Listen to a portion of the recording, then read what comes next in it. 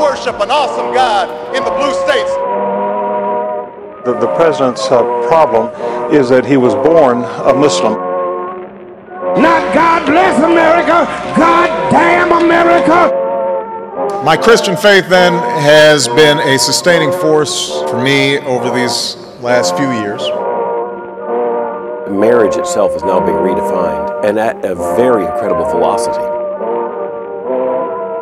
President Obama made it very clear that he wanted to be the abortion president.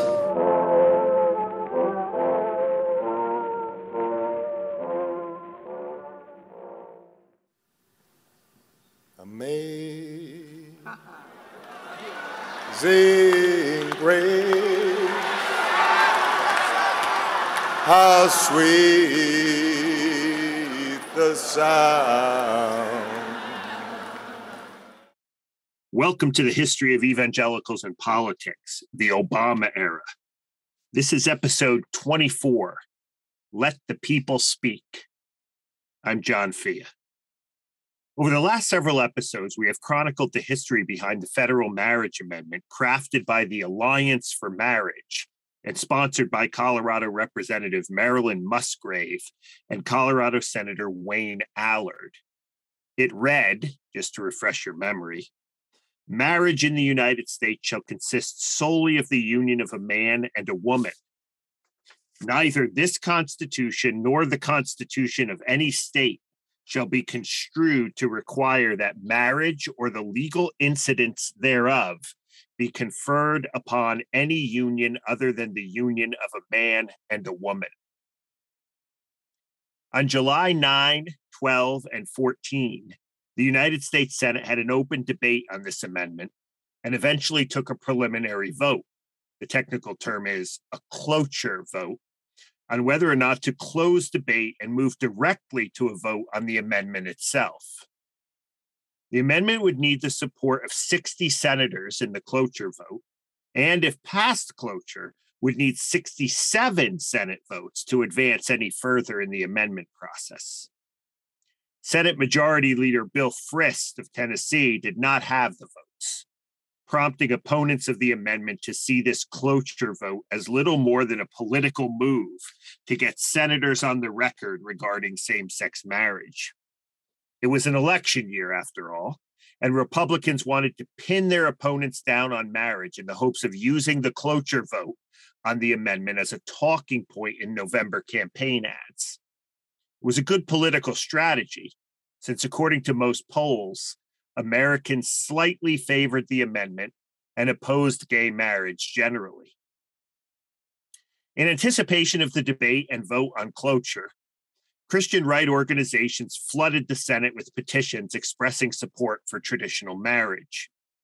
The American Family Association, the American Center for Law and Justice, and the Center for Reclaiming America delivered 1.4 million signatures to the Senate on July 8th, and it was reported that another 1.1 million signatures were still forthcoming from other Christian right organizations. Op-ed pages in local newspapers were filled with letters to the editor, urging support for the amendment. One such writer made his position clear in the Murfreesboro, Tennessee Daily News Journal. Never before have I been outraged to the point of action on any political issue, but I feel like I have no choice but to try with all my might to protect the sanctity of marriage. My primary concern is our children and grandchildren. They will be the ones who have to deal with the moral mess we leave behind because we either don't know or don't care enough to evaluate what's unfolding right before our eyes. We can't stick our heads in the sand this time. This issue is absolutely critical to the very survival of our country. Am I the only one who can see what's happening? The Family Research Council claimed that its July 12th prayer meeting at the Bellevue Baptist Church in Memphis, which featured James Dobson, Charles Colson, and former Seattle Seahawk football player Ken Hutcherson, reached 1 million people via satellite and Christian radio. As part of this event, the names of 25 senators were announced who had yet committed to how they would vote on the amendment, and viewers were urged to call their offices. One sympathetic writer said that Dobson, Colson, and Hutcherson called Christians to prayer-drenched activism in the political arena against the godless communism that is destroying our nation. President George W. Bush used his weekly radio address to address the Senate debate over the amendment. On July 9, Wayne Allard arose on the Senate floor and said he hoped for a constructive debate on his marriage amendment. By this point, his speech was a familiar one. Traditional marriage had a long history, but it was now under assault by activist judges like those on the Supreme Judicial Court of Massachusetts. The people working through the democratic process, and not the courts, should have the right to define the meaning of marriage in the United States.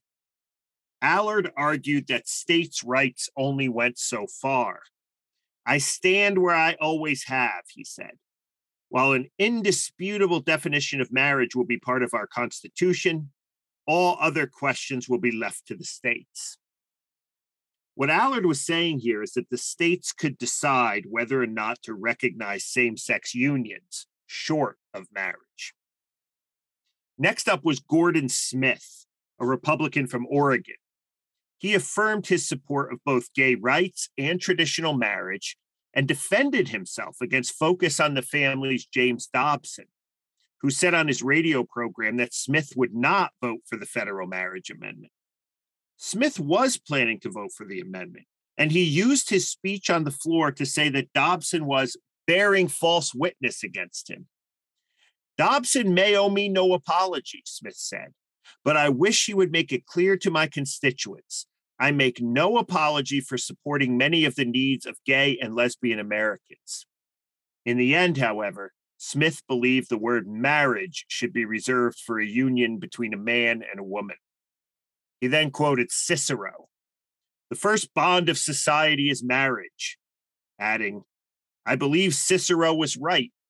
He was not a religious man. He was a secular man. He was a non-believer. But he also saw the incredible benefit to building up citizens of Rome through this first bond of society, which was then and is still marriage."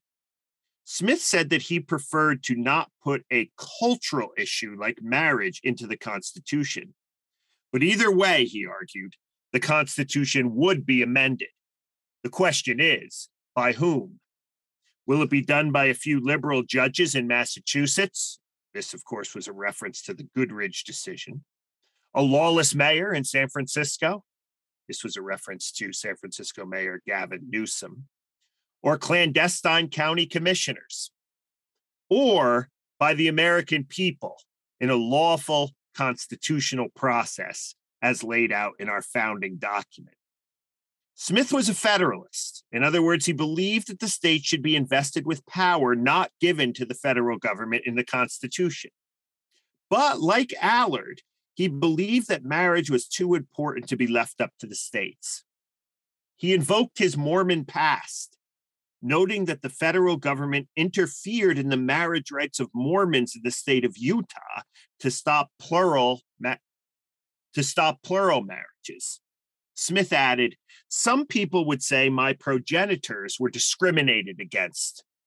I guess, but the truth is our country, through a lawful process in the 1860s and 1870s, defined marriage between one man and one woman at the federal level." Orrin Hatch of Utah, another Mormon, followed Smith. Like he had done a month earlier in the Senate Judiciary Committee hearing on marriage, Hatch made everyone aware of his record on sponsoring AIDS bills and hate crime bills. In other words, by supporting the federal marriage amendment, he was not discriminating against gay people. He then reiterated his belief that the 1996 Defense of Marriage Act would eventually get overturned by the Supreme Court. He reminded his colleagues that Democratic presidential nominee John Kerry, Kerry's fellow Massachusetts Senator Ted Kennedy, the American Civil Liberties Union, and Harvard University law professor Lawrence Tribe had all said that the Defense of Marriage Act was unconstitutional at the time it was passed in 1996.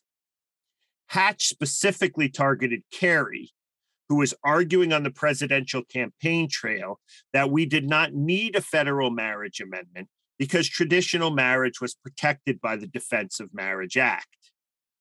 How convenient, Hatch said. How could Kerry believe that the Defense of Marriage Act is unconstitutional and still think that it will protect traditional marriage? Hatch called Kerry a grand flip-flopper. With people like Kerry and Kennedy in power, he believed the Defense of Marriage Act didn't stand a chance. Hatch fully expected the courts to eventually rule it unconstitutional. Traditional marriage thus needed to be shored up by an amendment. And to enforce his argument further, Hatch invoked Abraham Lincoln's response to the 1857 Dred Scott case. When Chief Justice Roger Taney handed down his infamous decision keeping Scott a slave even though he lived in a free state, Hatch said, Lincoln did not defer to the court. He did not accept its decision as a proper interpretation of the Constitution. He rejected it root and branch. And then Hatch quoted Lincoln. The candid citizen must confess that if the policy of the government upon vital questions affecting the whole people is to be irrevocably fixed by decisions of the Supreme Court, the people will have ceased to be their own rulers. This was not going to happen again with the issue of marriage, Hatch concluded. We cannot just sit by and let the courts rule our country. That is not their job. The Democrats not only disagreed with Hatch, but they refused to engage in debate, knowing full well that the Republicans did not have the votes. They needed to win the cloture vote. Patrick Leahy of Vermont chose to spend his time on the floor talking about the federal budget and what he believed to be other more pressing issues facing the Senate. New Jersey's Frank Lautenberg stood up and basically gave a Kerry campaign speech. Nevada's Harry Reid talked about U.S. policy in Burma. Indiana's Birch Bayh used his time to praise an Army staff sergeant from Indiana who died in Iraq. And Leahy then returned to speak about the reform of laws related to email. Texas Senator John Cornyn and other pro-amendment senators insisted that marriage was indeed a pressing issue, much more important than the budget or any other matter. They chided their Democratic colleagues for not engaging in a full-throated debate. Ohio, ready for some quick mental health facts? Let's go. Nearly 2 million Ohioans live with a mental health condition. In the U.S., more than 50% of people will be diagnosed with a mental illness in their lifetime. Depression is a leading cause of disability worldwide. So why are some of us still stigmatizing people living with a mental health condition when we know all of this? Let's listen to the facts and beat the stigma. Ohio, challenge what you know about mental health at beatthestigma.org. After the weekend break, the debate, if you can call it that, resumed on Monday. Harry Reid, the second highest ranking Democrat in the Senate behind South Dakota's Tom Daschle, called for an end to the debate and pushed Senate Majority Leader Frist for a cloture vote so that the Senate could move on to more important matters. But Republican Pennsylvania Senator Rick Santorum, who was not present for the first day of debate on Friday the 9th, was not about to let that happen without a fight. When Santorum took the podium, things got a bit crazy. He claimed that there were a couple other proposals that have been floated out there that members on our side would like to vote on by way of amendment to the underlying legislation. In other words, Santorum was calling for changes to the text of the Allard Amendment. He was no doubt referring to a proposal that would keep the first sentence of the Allard Amendment. Remember, that read, marriage in the United States shall consist solely of the union of a man and a woman. And then drop the second sentence, which read, neither this Constitution nor the Constitution of any state shall be construed to require that marriage or the legal incidents thereof be conferred upon any union other than the union of a man and a woman. By dropping the second sentence, it would allow the states to authorize civil unions, which would provide the benefits of marriage. The hope was that this amendment might win over more Democrats. Reed interrupted Santorum. I have not spoken to anyone, but it appears from the body language I pick up and what I believe I hear my friend from Pennsylvania saying, they do not like the measure now before the body, and they want to change it. Reed then echoed one of the most important Democratic critiques of the federal marriage amendment. By trying to rush the cloture vote so that it took place before the Democratic National Convention later in the month and before the Senate summer recess, the amendment had failed to go through the necessary vetting. That is the problem we have when we report legislation directly to the floor without necessary hearings, Reed said. As to this matter that is now before the Senate, it is my understanding we have not had hearings before the Senate Judiciary Committee where they should have gone on. The Senate chamber is not the place to do what committees are there to do. Reed suggested that the Republicans take the federal marriage amendment back to the Judiciary Committee where they could conduct a full hearing and decide really what they do want. Majority Leader Frist and Minority Leader Daschle were unable to come up with a way in which the Senate could vote on both the Allard Amendment and the revised version. And at the end of the debate, Daschle said to reporters, the Republicans find themselves in an embarrassing position. They cannot agree among themselves as to what form the marriage amendment ought to take. They have left themselves with the legislative equivalent of multiple choice. Senator George Voinovich of Ohio, a GOP supporter of the amendment, told the press that, from a timing point of view, it would have been better to do it not in this environment. The so-called debate over the Allard Amendment continued for 2 more days, with GOP senators such as Santorum, Jeff Sessions, John Kyle of Arizona, Sam Brownback of Kansas, and others speaking in favor of the amendment, echoing many of the same arguments. One GOP senator, however, was not convinced by the arguments of his fellow Republicans. Arizona's John McCain announced that he would not vote for the federal marriage amendment. The constitutional amendment we're debating today strikes me as antithetical in every way to the core philosophy of Republicans, McCain told the Senate GOP leadership meeting on the evening before the vote. It usurps from the states a fundamental authority they have always possessed and imposes a federal remedy to a problem that most states do not believe confronts them. McCain believed that such a marriage amendment will not be adopted by Congress this year, nor next year, nor anytime soon until a substantial majority of Americans are persuaded that such a consequential action is as vitally important and necessary as the proponents feel it is today. McCain defended the Defense of Marriage Act, but did say he might be open to a federal marriage amendment if the Defense of Marriage Act was struck down by the Supreme Court. But for now, he concluded, we will have to wait a little longer to see if Armageddon has arrived.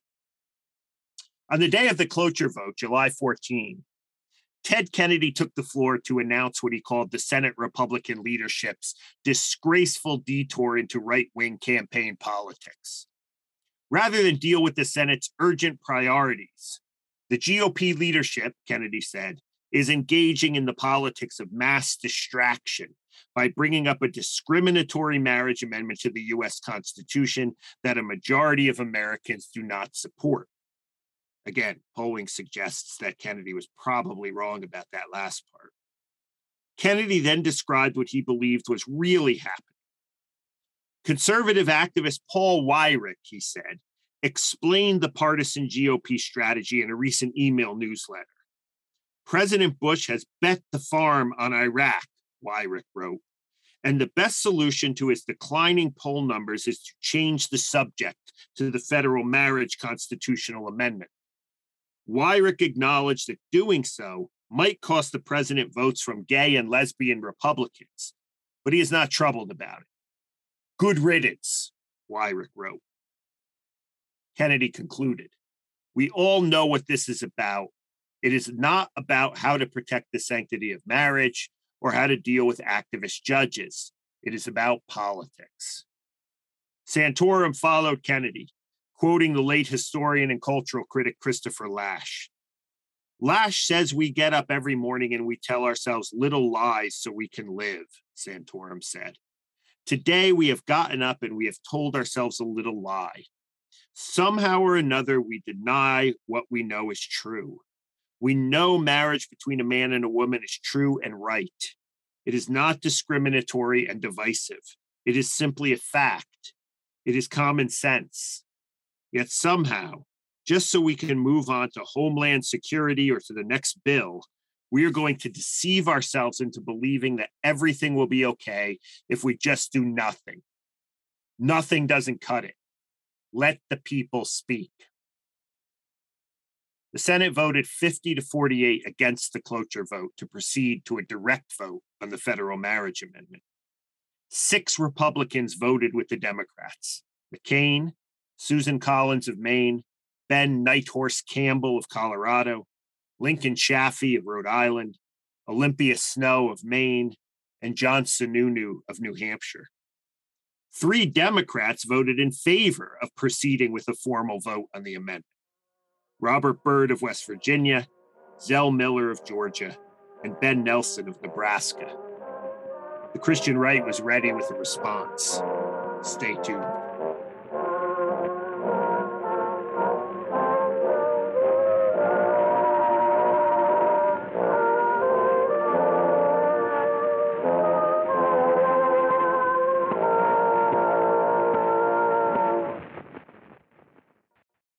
The History of Evangelicals and Politics is produced by Casey Lehman.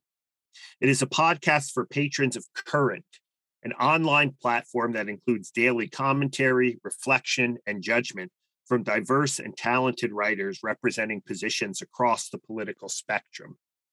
Current also hosts The Way of Improvement Leads Home, a blog dedicated to reflections on American history, politics, religion, and academic life.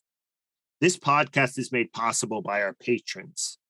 Please consider supporting us by heading over to currentpub.com and clicking the red support button.